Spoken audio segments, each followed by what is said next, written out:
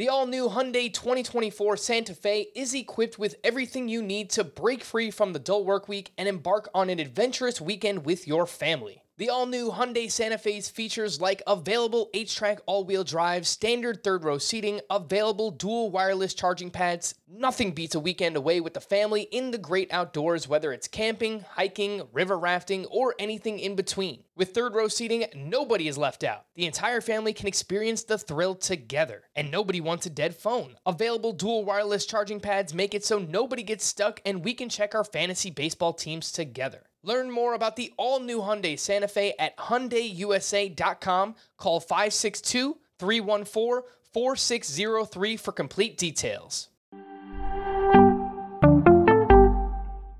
Welcome to the Fantasy Baseball Today podcast from CBS Sports. High drive, center field, hit the wall, grand slam. This is magnificent. Got a fantasy question? Email fantasybaseball@cbsi.com. Get ready to win your league. Where fantasy becomes reality.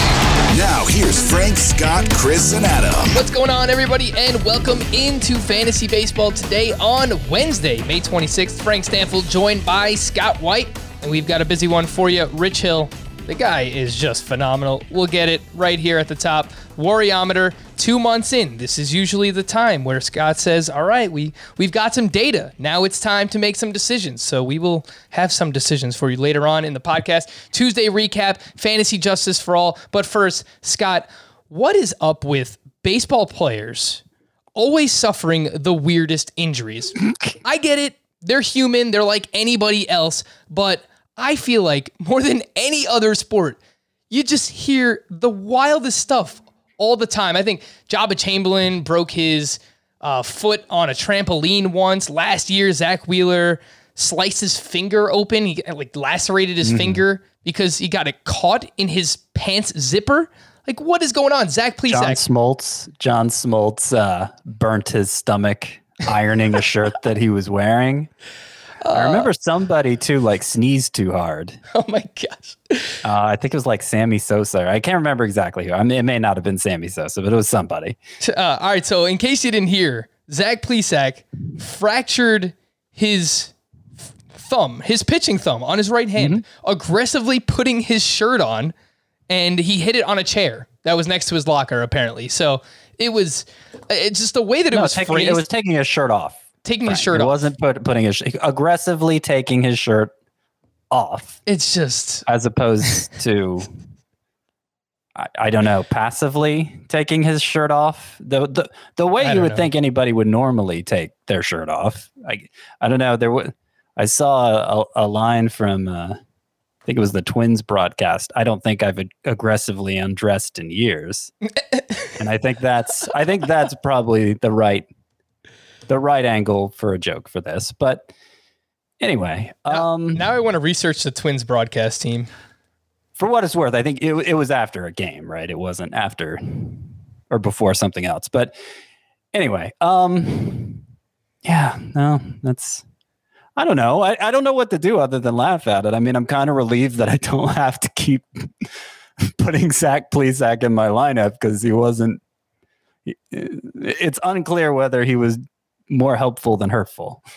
Yeah, it has been an inconsistent year, no doubt about it, for Zach Plesac, pitching a lot to contact. I haven't really seen a timetable for something like this, so I guess we'll go with the old, what is it, Scott, 4 to 6 weeks? Yeah. every injury is 4 to 6 weeks if you don't have a timetable. Or I don't know, is it 6 to 8 weeks? I think it's 4 to 6 weeks. Yeah, okay. 4 to 6 weeks. And not non-displaced fracture, not something that's going to require surgery. 4 to 6 weeks. Jesus Luzardo, another one. He broke his hand slamming it down on a table, losing in a video game. How do we forget about that one? That's not see, that was what was the wording that was used initially? He bumped it. I think he bumped it hard, the kid breaks a window and he's like, I barely touched it. Oh man, it's just, it's ridiculous. But there you go. Top of the podcast, Zach Plesac, just another interesting baseball injury and a long list of them in the history of our great sport. Oh my goodness gracious. All right, some Tuesday standouts, Scott. I know where you want to start. Hit me, baby, one more time. Britney Spears. Richhill. Yeah, we got to talk about Rockin' Rich again, who had arguably the best start of his career today. He set a career high for strikeouts with 13. He set a career high for swinging strikes with 27. And the thing is, I mean, as good as he's been about getting strikeouts over the years, he hasn't been a big swinging strike guy. That's not how he's gotten him. So I don't know. I was watching, I didn't actually see the game, but I was watching a clip of all 13 of his strikeouts. He looked like he was having so much fun. So much fun at age 41. And it's been a really nice stretch here for Richhill. 5 of his past 6 starts, 6 innings or more. He allowed 2 earned runs in these 8 innings against the Royals. So his ERA during that 6-start stretch actually went up because of those 2 earned runs allowed.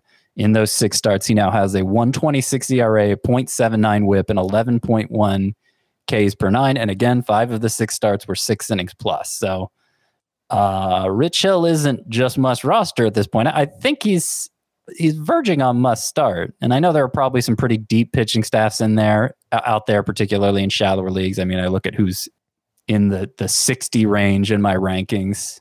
I mean, Richhill's I barely got him inside my top 60 after this performance. So I understand. I'm not ready to go as far as to say he's must start in all formats, no matter what, but he's getting pretty close, and he's still available in 25% of CBS Sports leagues. I'm sure he's probably available in like 60% of Yahoo leagues. So Richhill, he's still a thing. We shouldn't have quit on him, Frank. We shouldn't have quit on him after 2020. He let us down. Well, as one listener pointed out, just hop on a player 1 year after Scott's really excited about that player, right? So you were all in on Richhill last year, and this is the year. The way these things work out for Tampa too, it's like they trade away Blake Snell. Look what Blake Snell is doing. Tony Dungy defense. They bring in Richhill. They reinvigorate his career. Not everything works out perfectly for Tampa, but a lot of things they do are pretty well calculated and really strong moves there from Tampa Bay. So yeah, 75% rostered for Richhill. If he's available, even in your shallower 10-team, 8-team leagues, make sure you get him on your team. Verging on a must-start starting pitcher. Scott, I'll just ask a question. I don't really know that there's going to be much trade value for Richhill. It's the same thing that I brought up with Yuli Gurriel last week. It's okay, sure, I guess if you can sell high, try, but I can't see many people interested in trading for Richhill right now. The reason I will bring it up is because I think it's an interesting juxtaposition to someone like Corey Kluber, who is also up there in age, has had his injury history, and as we'll talk about, he left with shoulder discomfort on Tuesday. So, I mean, Richhill is over 40. Something like that can easily happen. So, what do you think about trying to shop him if you can? Well, I just, I get all excited about what just happened, and you got to say, now let's get rid of him. No, I got to ask the question. I don't think it's ever a bad idea to shop a player. Sure. That's it. I mean, it makes sense. I mean, like, look, I don't know. What would it actually take for me to trade Richhill? Probably nothing that I expect to be offered. Fair enough. Yeah. Because he was just picked up. I might go to the person who has the very worst pitching staff in your league, or I don't know, has struggling to find a good starting pitcher and maybe see what he can part with, and maybe it'll be more useful to you. But yeah, I don't see getting like a haul for Hill. Yeah, no, that's what you're thinking. I would agree with that. It's just, I thought I would bring it up because kind of a similar situation to how well Corey Kluber was pitching. Richhill is 61% rostered in Yahoo leagues, so very widely available there as well. For me, oh my goodness gracious, Josh Bell.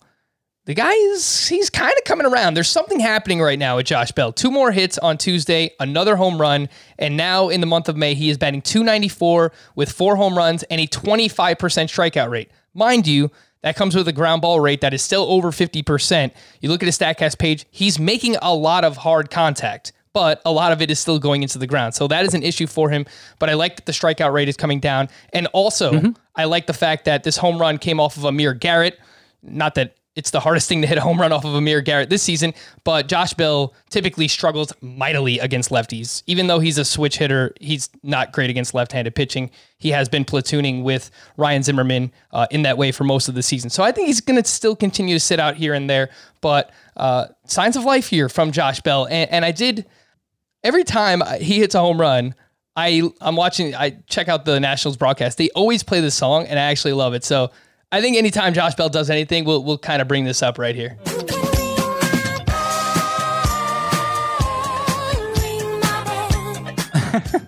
That's a great song. It's hilarious. And by the famous Anita Ward. So shout out there.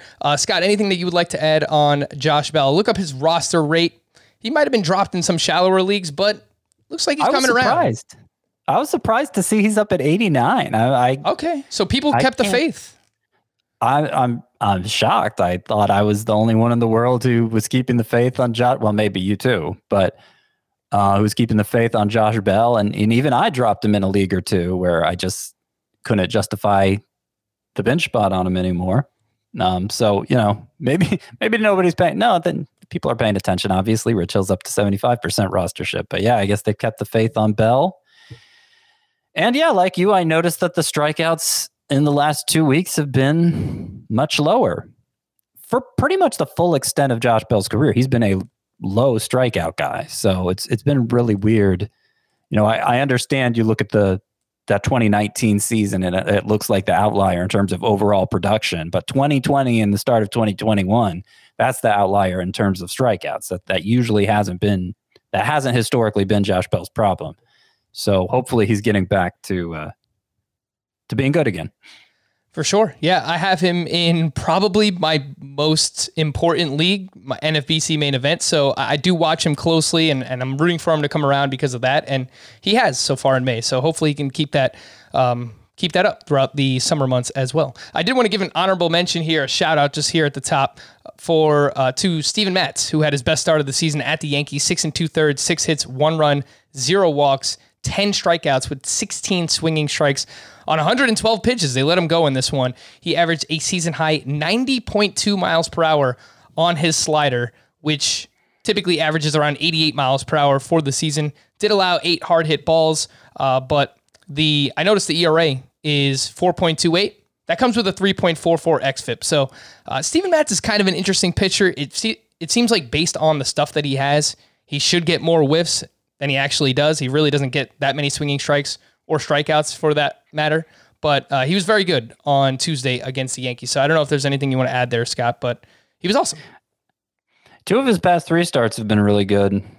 9 strikeouts in 5 innings 2 turns ago, and then a 5-run 10-hit outing in between. So you got to love that kind of consistency. He's actually rostered in more than 80% of leagues too. I looked into him to write about him in waiver wire tonight, and I can't. He's too rostered. Yep. So, I mean, I'd rather have Rich Hill than Matz by a pretty substantial margin. Agreed. So maybe their rostership percentages need to flip-flop there. But yeah, Matz is I don't know. He's kind of interesting. Yeah, I think he's better this year than what we've seen the past couple of seasons, but probably still someone that you just want to play the matchups with, especially when he's on the road. I mean, he was pitching in Dunedin. Now he's going to go to Buffalo, where that's expected to be a hitter's park as well. So play the matchups there with Steven Matz, but a great start from him. The Champions League final is set as Manchester City take on Chelsea in the biggest soccer match of the year, and the Que Golazo podcast has you covered. Luis Miguel Echegaray welcomes soccer experts. I'm sorry if I ruined your name, man. I just butchered that. Soccer experts every single episode to give game predictions, betting tips, players to watch, post-match analysis, and much, much more. Find Que Golazo wherever you are listening to this show and on YouTube too. The UCL final is here, and Que Golazo has you covered. All right, lots of news and notes. A lot more injuries outside of Zach Plesac, of course. On Tuesday, Bryce Harper was finally placed on the IL with a left forearm contusion 1 day after Joe Girardi said he wasn't hurt. It especially sucks that it's 1 day into the scoring period and that the Phillies played on Monday. So yeah, you couldn't even get him out of your lineup. It's annoying. Joe Girardi said he was intentionally withholding that information for strategic purposes. I get it. Whatever. It's fine. It's just It sucks I'm for serious. fantasy. That's not a joke. No. I mean, I understand why managers would do that, and they lie all the time. I mean, we see that, talk about it constantly, but it just sucks. Finally, Adalberto Mondesi was in the lineup. He returned to the Royals. He was batting seventh. He finished 2 for 4 with 2 doubles and 2 strikeouts. Jacob deGrom made his return to the mound against the Rockies. 5 innings, 3 hits, 1 run, 0 walks with 9 strikeouts, 12 swinging strikes on just 63 pitches. So they were easing him in here. Fastball velocity looked perfectly fine. He averaged 99.4 miles per hour on his fastball.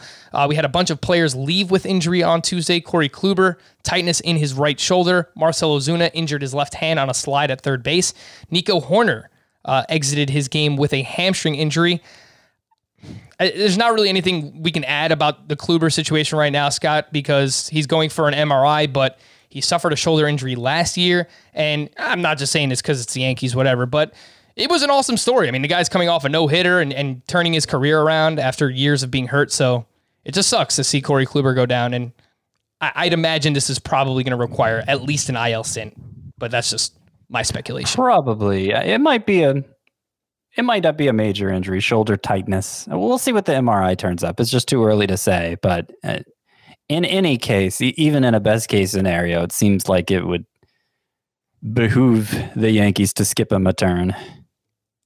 And I looked into Davy Garcia to see how he was doing at AAA. It's real bad. He's walking a lot of guys. So I don't think that even if they need someone, they'll probably just go with like bullpen games for now until Davy Garcia gets back on track. So I don't think he's going to be an option for them, at least in the foreseeable future. Jazz Chisholm suffered a mild ankle sprain on Tuesday. Cody Bellinger has homered in 2 of his last 3 rehab games. Kyle Gibson was placed on the IL out of nowhere with a right groin strain, reliever prospect, and a favorite of mine. DeMarcus Evans was recalled for the Texas Rangers. He could be the closer of the future. It's probably not going to happen anytime soon because Ian Kennedy has been amazing, but maybe if they trade Ian Kennedy, I guess that would make sense somewhere around the trade deadline. Evans has phenomenal strikeout stuff, but he also walks everybody. So just a name to remember there, DeMarcus Evans. Noah Syndergaard was removed from Tuesday's rehab start with right elbow soreness. Ruh-roh. That doesn't sound too good there for Syndergaard. Brian Anderson. Yep. More on Syndergaard, though. He will have an MRI on that elbow, but the Mets don't seem overly concerned. That's what was put out there. It's like, how do you digest anything, right? That the Mets say. It seemed like Carrasco was right around the corner from returning in like early May. He's moved to the 60-day IL. Now he's not back until July. It's just like, I don't know what's going on there. I hope he's all right because I have him stashed in a few leagues, but yeah, it's a little scary coming back from Tommy John surgery. Brian Anderson was placed on the IL with a left shoulder subluxation. John Birdie started at third base and is 8% rostered for those of you who need speed in deeper category leagues. Harrison Bader was placed on the IL with a right rib hairline fracture. Kenta Maeda could miss more than the 10-day minimum on the IL with the Twins. Tyler O'Neill is expected to be activated sometime during the Cardinals' current road trip, which lasts until June 2nd. DJ LeMahieu was placed on the paternity list. Luke Voigt is expected to miss this weekend series against the Tigers. He's got a baby on the way. Kyle Freeland was activated off the IL and started against the Mets. He went for, I think he let like 2 runs. He was fine. I don't think he's really a name to pay attention to right now. Manny Machado and Nelson Cruz both remained out for their respective teams. Wilson Contreras was out of the lineup, but x-rays on his wrist were negative. He was hit by a Craig Kimbrell fastball while catching on Sunday. Jorge Polanco and Max Kepler returned to the lineup for the Twins. Michael Brantley was out due to leg soreness. All right, Scott, let's fire it up. The Worryometer. Can we drop any of these players? Probably not the first one, but we're just about 2 months in. And I know that normally around Memorial Day that's the time. That's the time when we start making some decisions here, Scott. So let's start off with Anthony Rendon. Again, I don't think you're dropping Anthony Rendon. He went 0 for 3 again on Tuesday. He's batting .227 with a .662 OPS. The underlying numbers are very bad. He's striking out more, still not a lot. It's 19%. And he's hitting a lot of fly balls. So 2 IL stints so far this year, Scott. Your Worryometer for Anthony Rendon. Yeah, that's the thing. I think it's just, kind of a failure to launch situation because of those 2 IL stints. I don't think he's really had a chance to get in a groove yet, but we obviously know how good he is, very consistent from year to year. I was updating my rankings earlier today, and I kept him ahead of who was it? I kept him ahead of was somebody really good. Nolan Arenado, was it? I don't remember. I'm sorry. I took this angle. But yeah, no, I didn't lower him is the point. And yeah, don't drop him. You kept him ahead of, it looks like... Maximilian Muncy. That's who I kept him ahead of. Max Muncy. Yeah. All right, yeah. So look, we're not dropping Anthony Rendon. Did you give a number, Worryometer, 1 to 10? 2 on Anthony. All right, so he potentially a buy low candidate right now if you can make that happen. Turn around one of these overperforming middle-aged starting pitchers and, I don't know, maybe add someone else lower for Anthony Rendon if you could pull it off. How about Eugenio Suarez? He did hit his 10th home run on Tuesday, but he added 3 more strikeouts. He is batting at 150 with a 34% strikeout rate. The quality of contact way down for Suarez this year. 187 expected batting average. That is in the bottom 3% in all of baseball. Worryometer, Scott. Eugenio Suarez. I will go 7 on the Worryometer for Eugenio. I actually did move him down, finally, this week. He is now 17th at third base for me. He's behind Austin Riley. I moved Matt Chapman down, too, for what it's worth. But we'll get to Chapman. Don't you worry. Yeah. I don't know. It's just like, how long can you bat 160, you know? I don't doubt the power's there, but I don't know. Did you share these stats already? He has 2 hits in his past 7 games. I did not, but that's pretty bad. Both of them home runs. It wouldn't surprise me if he got hot and we were all picking him back up again, but I think in shallower leagues, like 250-ish players rostered, I think you probably let him go. Yeah, he's 94% rostered. I think in anything with a corner and a middle infielder, your standard roto lineups, 5 outfielders, utility bat, 12 teams or deeper, I think you got to hold Suarez unless there's just someone great on your waiver wire. If Austin Riley is available, sure, I would make that swap. I would drop Eugenio Suarez for him, but I don't know how realistic that is at this point.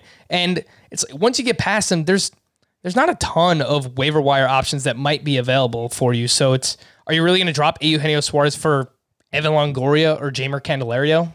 Right.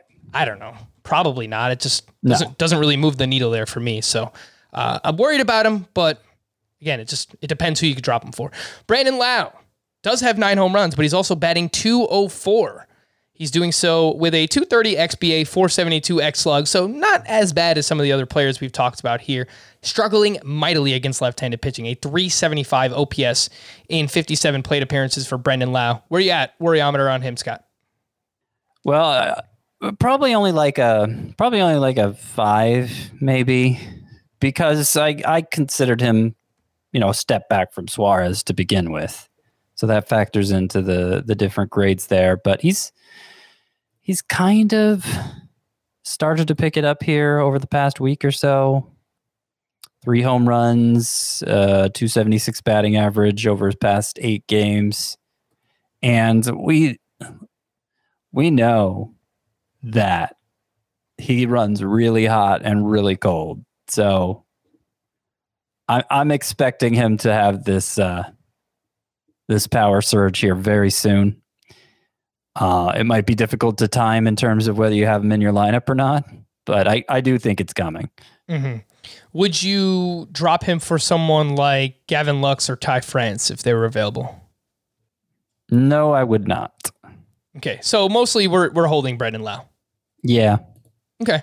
How about Zach Greinke, who was up against his former team, the Dodgers, on Tuesday? He allowed 4 runs over 6 innings, 3 walks, 5 strikeouts, only 5 swinging strikes on 88 pitches, and he's got a 3.97 ERA, 4.00 xFIP. So underlying numbers are kind of right in line there with Zach Greinke, and it's just, in the pitching climate this season, that's just not a quality pitcher. Maybe in years past it could have been passable, but all these pitchers are performing way above what Greinke is doing right now. And he's got a 9.3% swinging strike rate, his lowest since 2012. Scott, your worryometer on Zach Greinke?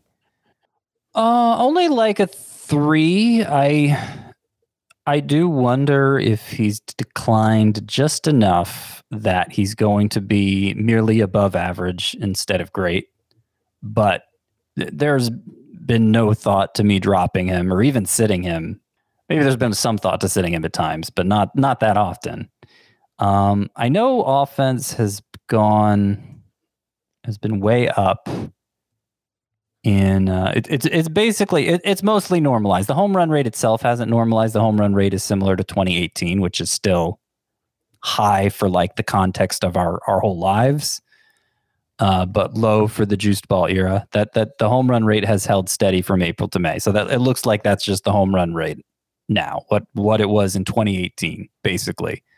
But offense as a whole has looked much closer to normal in May.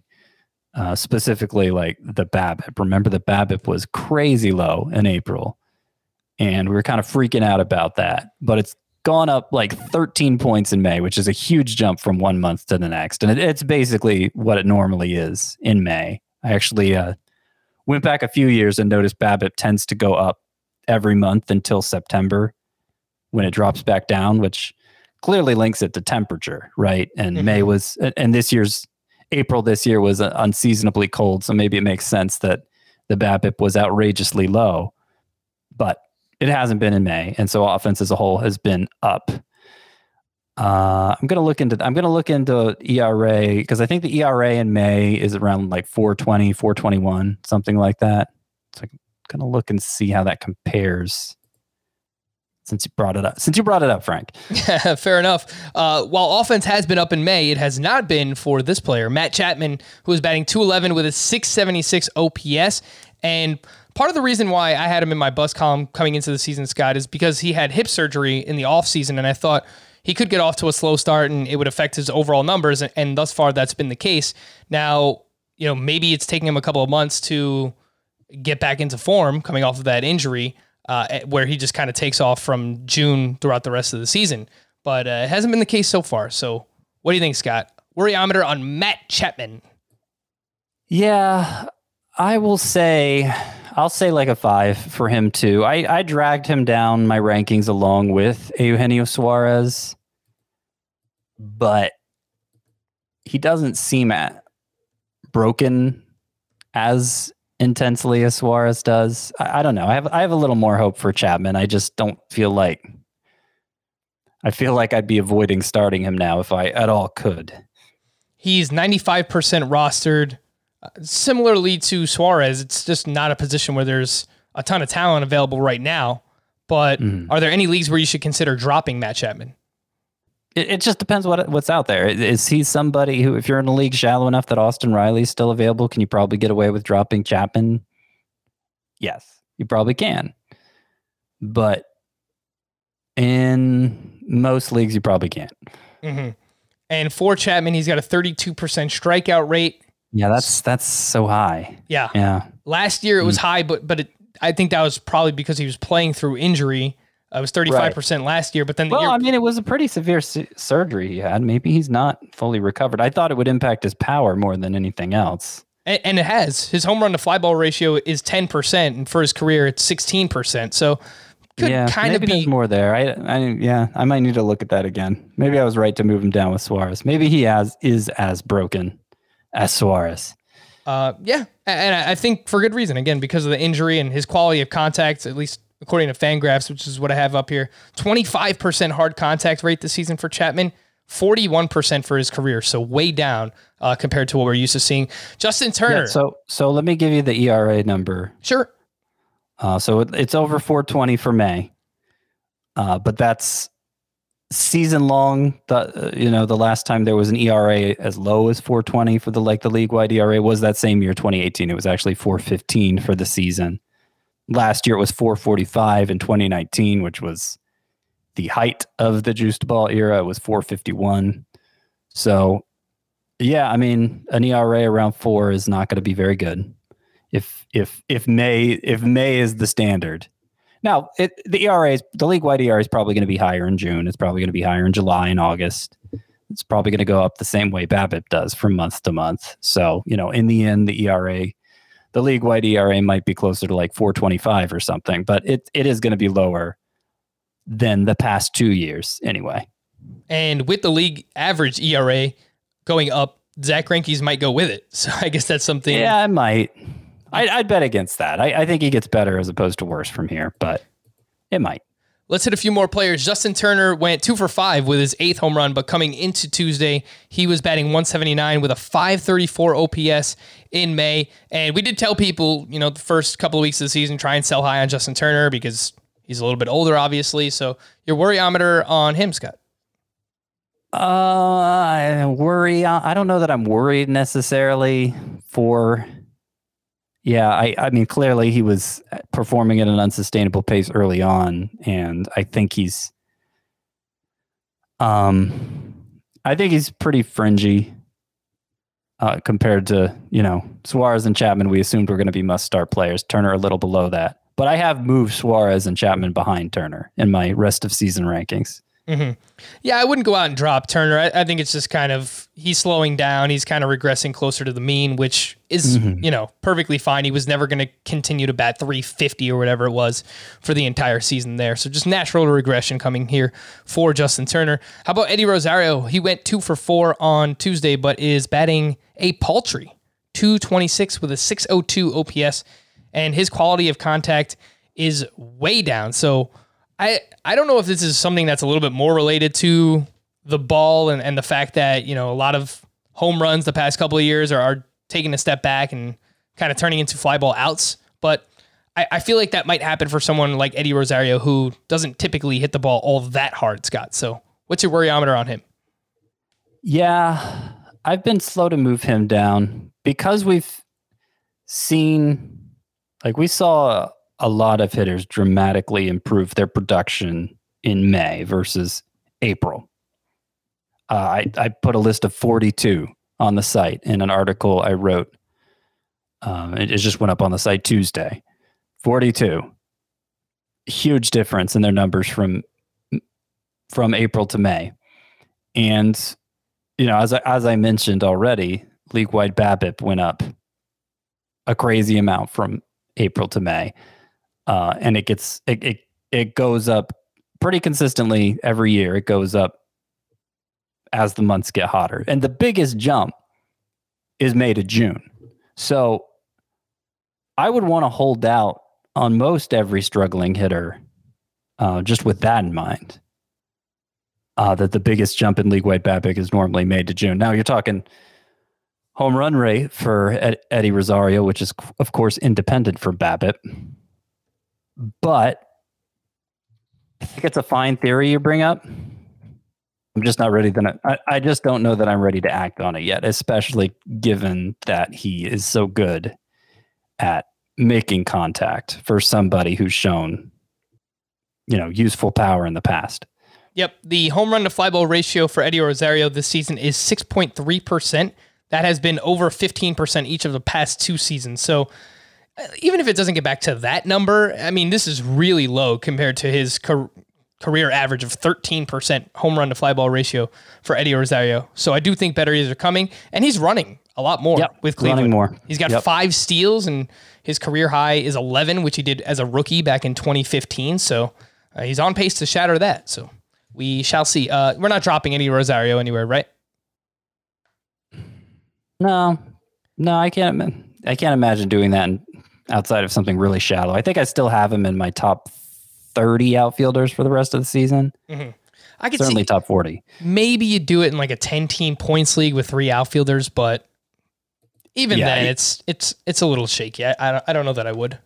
Right. How about Jack Flaherty, who we really haven't talked much about recently, but David Moore actually emailed in. Shout out to David Moore. He kind of put me on this, and he opened my eyes to the underlying numbers for Jack Flaherty, which are not very good. Flaherty was at the White Sox on Tuesday. He allowed 7 runs. Only 3 of those were earned, so some questionable defense there behind him. He only lasted 3 2/3, 2 walks, 3 strikeouts. He also had 2 wild pitches and 2 hit by pitches. And he's got a 2.84 ERA, fine. but that comes with a 4.09 xFIP, 4.12 expected ERA. His home run to fly ball ratio for Flaherty, 9%. That's 14% for his career. So I guess we kind of assume that will regress closer to his career mark. His first pitch strike percentage and swinging strike rate are both career lows as well. And he's had a favorable schedule. He's faced the Pirates twice, the Brewers, the Rockies on the road, and the Marlins. So Worryometer, Scott, on Jack Flaherty, should we be trying to sell high on him, which we haven't really talked about? I think some of those rates that you're talking about were influenced from early in the season. He was not at his usual velocity for his first several starts, and I was kind of concerned about that. But that's improved here recently, and it looks like the swinging strike rate over his past 5 starts is, well, not counting tonight, but the previous 5 starts was pretty closer to what's normal for Jack Flaherty. And it was a really good stretch. In those 5 starts, he had a 1.69 ERA. The whip was below 1 for those 5 starts. Yeah, my worryometer's pretty much 1 for Flaherty. Okay. So keeping the faith there with Jack Flaherty. Last one I'll ask you about, Alec Boehm is batting .212 with a 567 OPS. He's got a 28% strikeout rate and a 52% ground ball rate. We spoke about a few third basemen already. I think he's probably even a little bit further down the rankings than Eugenio Suarez and Matt Chapman, but Alec Boehm has struggled mightily, Scott. Yes, he has. And if you'll remember back prior to the season, one of the great annoyances for me was that Alec Boehm was going about 50 spots earlier than Brian Hayes on average, when, he wasn't up that much longer than Hayes in 2020, and his production was certainly worse. And in particular, the fact he had only 4 home runs in 160 at-bats. Like, that didn't seem like it was going to cut it from a corner infielder. And he had a 4.10 BABIP fueling the high batting average he had. Well, he doesn't have a 4.10 BABIP this year. And his strikeout rate is, it was 20% last year. It's closer to 30% this year. Like, basically, the things he did do well as a rookie, he's not doing well anymore. And he hasn't improved in the areas that weren't so great, like the power hitting. So I think Boehm, in our podcast league, a 12-team points league, I drafted him as my starting third baseman. I've since dropped him. Now I did have Josh Donaldson also on my roster, who I could start at third base. So, that factored into the decision, obviously. But bottom line is, if Boehm is the best you're doing at third base, you need an upgrade somehow. Yeah. It's, if you play in a deeper lineup with a corner infielder, I'm probably holding Boehm. Maybe you keep him on the bench for now and just kind of play the hot hand. The underlying numbers for him are still better. He's got a 265 expected batting average, 439 expected slug. He is hitting way too many ground balls, and plate discipline was kind of one of Boehm's calling cards in the minors, and it was last year. That hasn't been the case this year. Strikeouts are up, and he does not walk very much. It's right around a 5% walk rate. So I think better days are coming, but maybe not as great as many people thought coming into the season. Again, that is Alec Boehm. We are going to take a quick break, but when we return, we're going to take a look at some Tuesday mashers, some home runs from Tuesday. I want to talk about Aaron Civale's trade value. We'll do that next on Fantasy Baseball Today.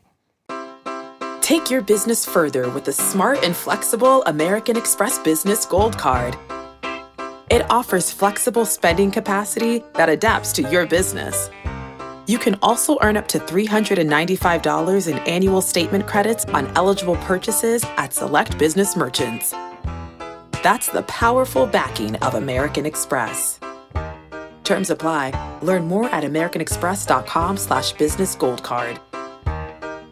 If you've ever been in the market for a new home, you know home shopping can be a lot. There's so much you don't know and so much you need to know. What are the neighborhoods like? What are the schools like? Who is the agent who knows the listing or neighborhood best? And why can't all this information just be in one place? Well, now it is on Homes.com. As somebody who's been through this, I can tell you these features are so incredibly valuable. They've got comprehensive neighborhood guides and detailed reports about local schools, and their agent directory helps you see the agent's current listings and sales history. The area you live in is just as important as the house itself. You can get to know a neighborhood without ever setting foot in it. Say you're a really active person. You could find out about the nearest parks. Do they have a baseball field? Maybe you want to join a softball league like Chris and I play in. Also, Homes.com collaboration tools makes it easier than ever to share all this information with your family. It's a whole cul-de-sac of home shopping information all at your fingertips. Homes.com. We've done your homework. Some home runs that were hit on Tuesday. Vladimir Guerrero Jr. I feel like this is just a daily custom now. We'll talk about however many home runs he has the next day. Vlad Jr., 2 hits, including his 16th home run of the season. His teammate, Lourdes Gurriel, is one of those players that has heated up in the month of May. 2 hits, including his 4th home run. He has multiple hits in 7 of his last 9 games. Shohei Ohtani. He's been a little quiet recently. Hit his 15th home run on Tuesday with a 117 mile per hour exit velocity. It was just a screaming line drive right down the line, and it was pretty impressive. Jared Walsh had 2 more hits. His 11th home run, it came off of a left-handed pitcher. Adolis Garcia, 15th home run of the season, now has 40 RBI. I will put you on the spot here, Scott, while I try and fill the space here and pull up your outfield rankings. But have you moved Garcia up those rankings? Yeah, I moved him up quite a bit. I mentioned on the podcast 2 days ago that I'm starting to come around to him. The strikeouts have been going down, and he just seems to keep getting better and better. I don't think he's going to. What kind of pace is he on? He's on pace for close to 50 homers, right? I don't think he's going to be able to. I don't think he's going to be able to keep up a 50 homer, 18 steal pace or whatever he's on.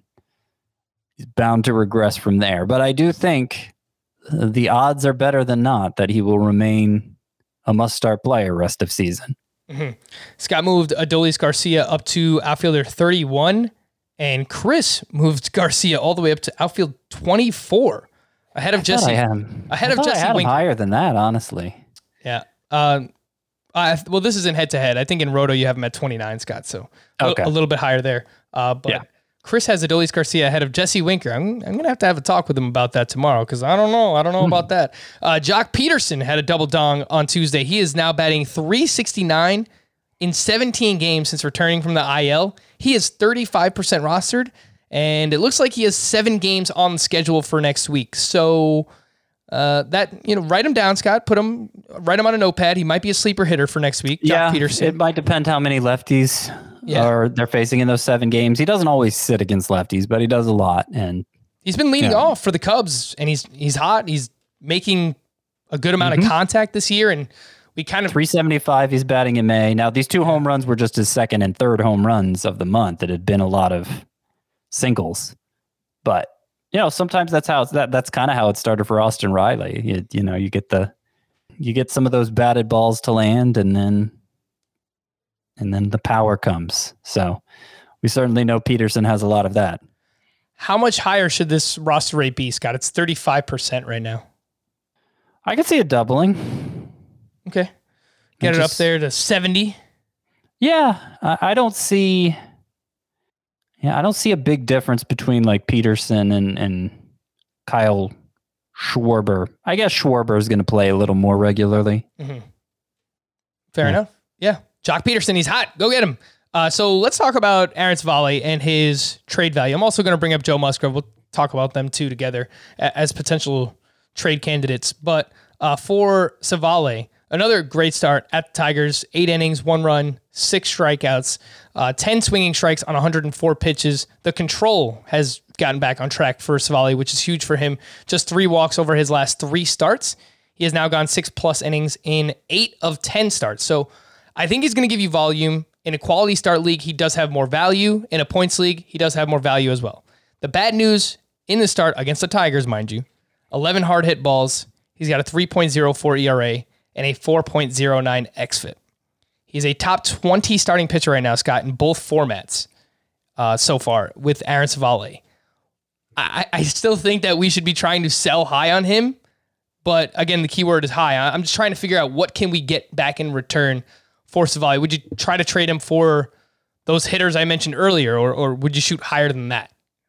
Oh, true, higher than that. Okay. No, I think he should be marketing Civale like a borderline ace, because that's what his numbers so far this year look like. Yeah, you need to aim higher than that. Like you need to aim for like Kyle Tucker, the buy low candidate we always refer to. Even though his main numbers are great, his season long numbers, he's still batting something like 220. The main numbers haven't been good enough to normalize the season long numbers. So I think he remains a buy low, and yes, somebody you could target with Civale, but that's kind of the range of hitter, assuming we're doing a pitcher for hitter thing, that I'd aim for with Civale, because Civale's, if you end up stuck with him, I don't think it's such a bad thing. I do think he's going to get worse from here. He has a 409 xFIP and also a 396 FIP. It's not like the home run rate is especially low. Those two numbers being so close together. Now, they are influenced probably by him having an uncharacteristically high number of walks there early in the season. I think the ERA is going to be more like mid threes than right around 3 like it is right now. Mm-hmm. And him being not such a great strikeout pitcher. Yeah, him being not such a great strikeout pitcher, that's obviously that makes it even worse when he has an ERA up there. But it's still good enough that you're going to start him more often than not. Do you think you can get somebody like DJ LeMahieu or Rendon for Civale, or would you have to add to him to pull that off? I think you could try it. It really just depends. Part of the problem with naming a very specific trade target is really the starting point when you're looking to trade somebody is who in your league has their need met by acquiring this guy, because you need to make the trade like that. That's the starting point when I go to make a trade. Who could use this player the most? And then I look on their roster to see who would be a suitable return. So, if you're bringing Civale to the guy who has LeMahieu and his pitching staff is stacked, obviously that's not going anywhere, or at least it most likely isn't. Yep. So that you got to keep that in mind. But yeah, if, you try with just Civale, and if you have to add more to it for a hitter that high end, I think it's worth adding a little more. Scott, how about Joe Musgrove?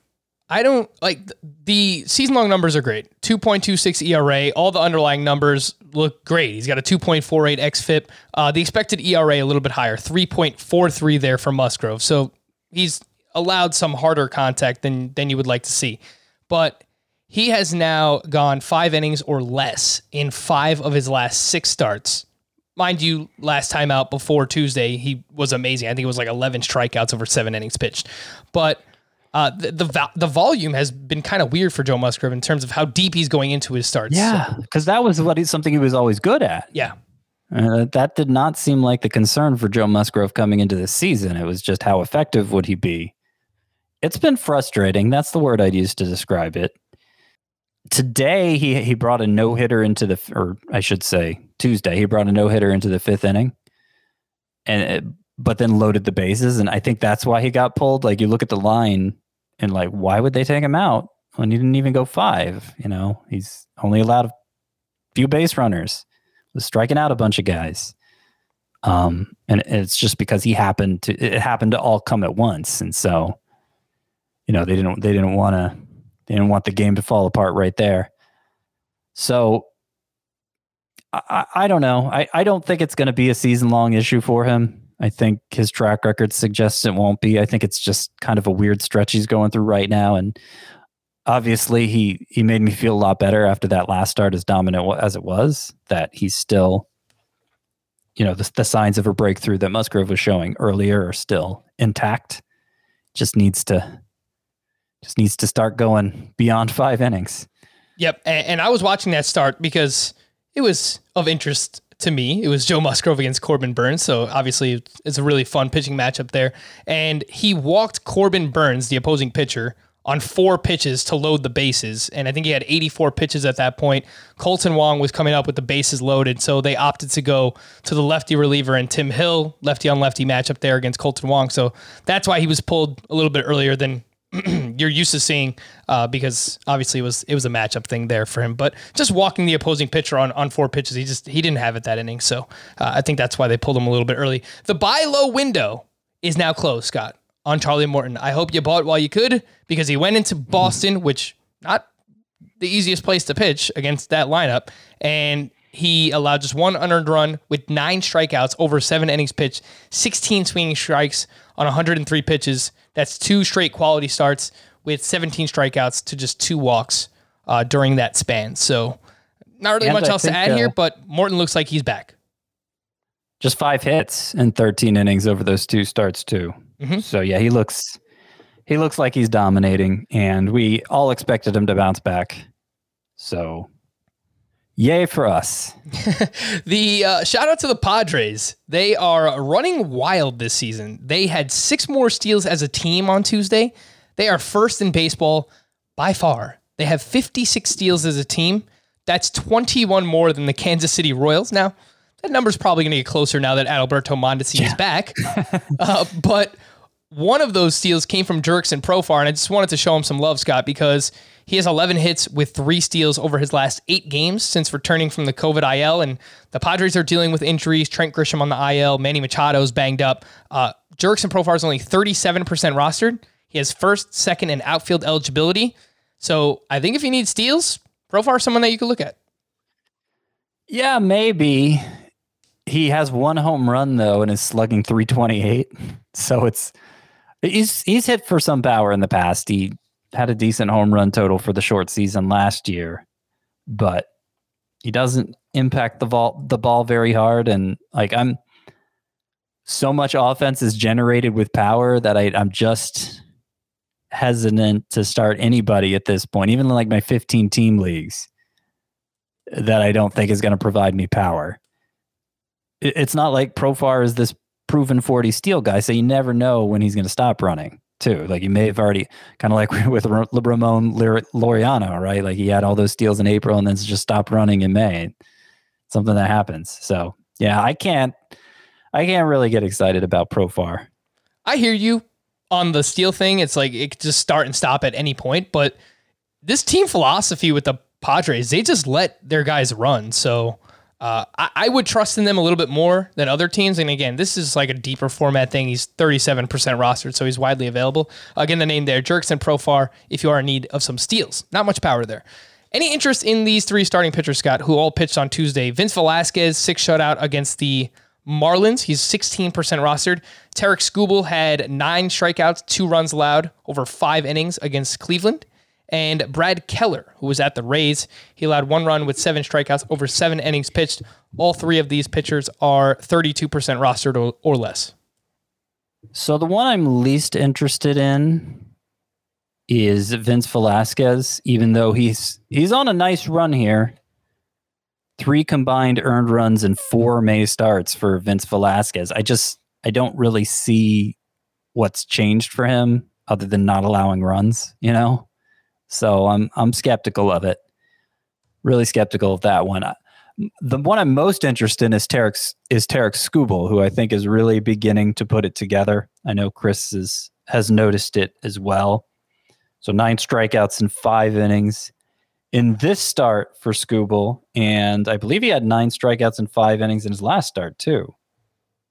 Yeah.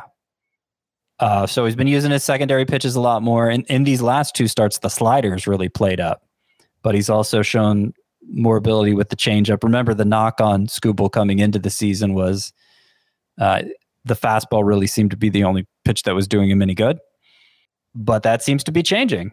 And if we can get him to go longer than 5 innings, we could really be onto something. So Skubal's pretty interesting. Keller, yeah, it looks like Keller's gotten back on track, but I don't think Brad Keller was ever going to be any more or less than Brad Keller. And don't do it. That's my advice. Don't do it. What that means is he's probably just a streamer type, somebody who stands out mostly for his workload. So that's where he is, and I think that's where he's always been. There was a lot more action that happened on Tuesday. What else did I want to highlight from this? Lucas Giolito, this is now, I believe it's 2 starts in a row where he's looked pretty damn good, got back on track. 6 innings, 2 runs, 5 strikeouts, 0 walks. A huge key for Giolito is limiting the walks. He had 14 swinging strikes on 92 pitches. 8 of those came on the slider. So super encouraging there for him. And then Logan Gilbert, I guess, had his best start of the season. It still wasn't great, but 4 innings, 2 runs, 0 walks, 4 strikeouts. The biggest issue for him, Scott, when I watch, is he has a hard time commanding his breaking pitches. He had just 1 called strike on 36 breaking pitches, so his slider and curveball combined. That's been the biggest thing for me, is he just can't really locate those right now. Oh my gosh. I just saw Rafael Montero get saved for the Mariners. Now I know Kendall Graveman's on the COVID IL. I don't think it's been confirmed whether he actually is sick himself, because there's other reasons you could go on that IL. But Keenan Middleton got the save yesterday. And I think Montero worked like the 6th or something, and that was like the 3rd appearance in a row where he's worked prior to the 8th, much less the 9th. So I thought they were done with this Rafael Montero thing. Actually, in my 2014 Dynasty League, I dropped Montero and picked up Keenan Middleton. Here they are going right back to Montero. I don't know if Middleton needed the day off. I mean, Montero allowed 2 hits, so it wasn't pretty. It's been annoying. That's been an annoying closer scenario, the Mariners. Oh, yes. Very annoying, which is a great segue into our call to the pen, some bullpen updates. Keenan Middleton had only pitched 1 time in the past 3 days, it looks like, coming into. So I guess he could have been available. He should have been available. Another very annoying bullpen, the Cincinnati Reds. Looked like we finally had a normal save chance. TJ Antone recorded 8 outs across the 6th through 8th inning. He relieved Tyler Mahle, who started the game. Amir Garrett started the 9th to face Juan Soto, Josh Bell, and Kyle Schwarber, who they pinch hit for. He recorded 2 outs. He allowed a solo home run to Josh Bell. And then Lucas Sims got the final out against Starlin Castro for his 2nd save. I think it's just a mix and match, play the matchups. If Mahle gave them more length, Antone might have just pitched the final 3 innings for the save, honestly. So, yeah, he might have. We haven't known who the Reds closer is for like a month and a half now, since Garrett lost the job in early April. And I was wondering if David Bell would go back to Garrett, because in May, prior to this appearance, where, the only thing Garrett allowed was a solo home run, it's worth pointing out. But in 6 May appearances, he had allowed no runs, 10 strikeouts in 5 2/3 innings. 2 hits, 2 walks. It looked like Amir Garrett had gotten back on track. So I was thinking they might go back to him. I suspect he would have finished the inning if he didn't allow that home run, right? But he did allow it. So Sims came in. Yeah, this is the Reds bullpen. I think only the Diamondbacks bullpen right now, I feel like I know less about what the team is doing than the Reds bullpen. For Cleveland, Aaron Civale allowed the first 2 runners to reach in the 9th inning. And then James Karinchak came in. He allowed an RBI single, but picked up his 6th save of the season. For the Royals, Josh Staumont was unavailable. Kyle Zimmer got his 2nd save. And it seems like... Was Staumont unavailable? I was looking for that. I believe he had pitched a bunch recently. He had gotten 2 days off in a row. Actually, yeah, you're right. So he pitched on the 22nd, he pitched on the 19th, the 18th, the 15th, and the 14th. So he has been used a lot over the past 10 days-ish. But, I mean, by definition, yeah, you're right. Staumont should have been available. Yeah, that was weird. Now, Kyle Zimmer had been on the IL for like a month with a shoulder strain. This was his 3rd appearance since returning. His numbers are pretty good. I think they had a left-hander coming up in the top of the 9th, so maybe it made sense to stick with Brentz, Jake Brentz, who's a left-hander. He was pitching the 8th, and then if they're not going to go the full inning, maybe they didn't want to warm up Staumont. I don't know. I mean, I still think Staumont's the front runner there. I'm not really thinking about picking up Kyle Zimmer, except in like an AL only league. But it's reason to wonder if changes are afoot in Kansas City. Yeah, Josh Staumont has done nothing to lose the job, technically. It's It was this weird He's situation. been kind of shaky. He hasn't been blowing saves, but he's been kind of shaky. For the Twins, another one. Yeah, Hansel Robles is the guy, right? Nope. He was using the 7-2 face, 2, 3, and 4 in the lineup. Alex Colomé came in the 8th, and Taylor Rogers was used in the 9th. He picked up his 3rd save of the season. He actually came in for 1 out in the 8th, Rogers, and then finished it out. But yeah, I had a feeling this might happen because Hansel Robles, he actually did blow a save Sunday and was shaky the previous outing too, and just didn't lock down the role, I think, the way the Twins were hoping for. So I'm thinking Taylor Rogers is the front runner there again. For the Cubs, Craig Kimbrell got his 10th save. For the Phillies, Hector Neris got his 8th. For the Mets, Edwin Diaz got his 8th. And for the Braves, Will Smith got his 8th. A lot of 8th saves on Tuesday. To stream or not to stream for Wednesday, we will kick it off with Johnny Cueto at the Diamondbacks, Merrill Kelly versus the Giants, Luis Garcia versus the Dodgers, Griffin Canning versus the Rangers, James Kaprielian versus the Mariners, and John Gant at the White Sox.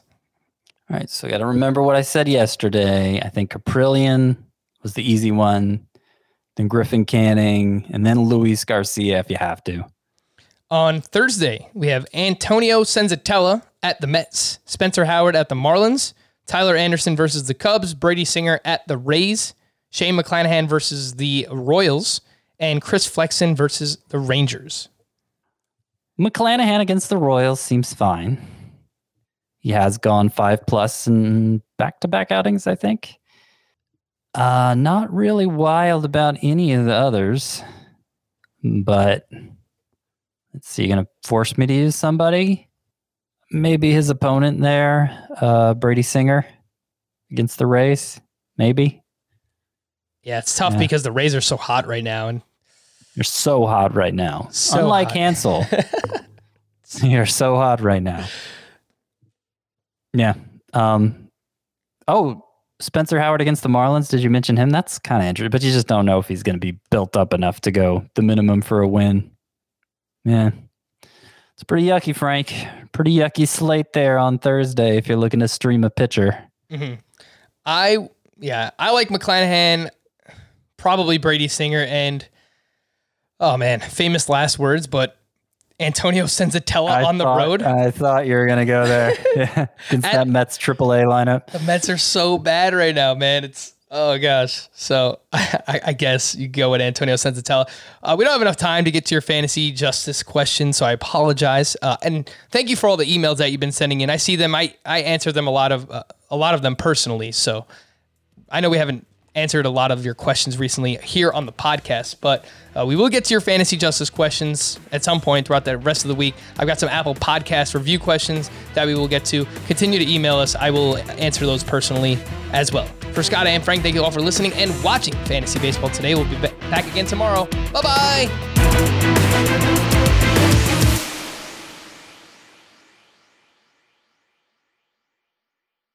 Robert Half research indicates 9 out of 10 hiring managers are having difficulty hiring. If you have open roles, chances are you're feeling this too.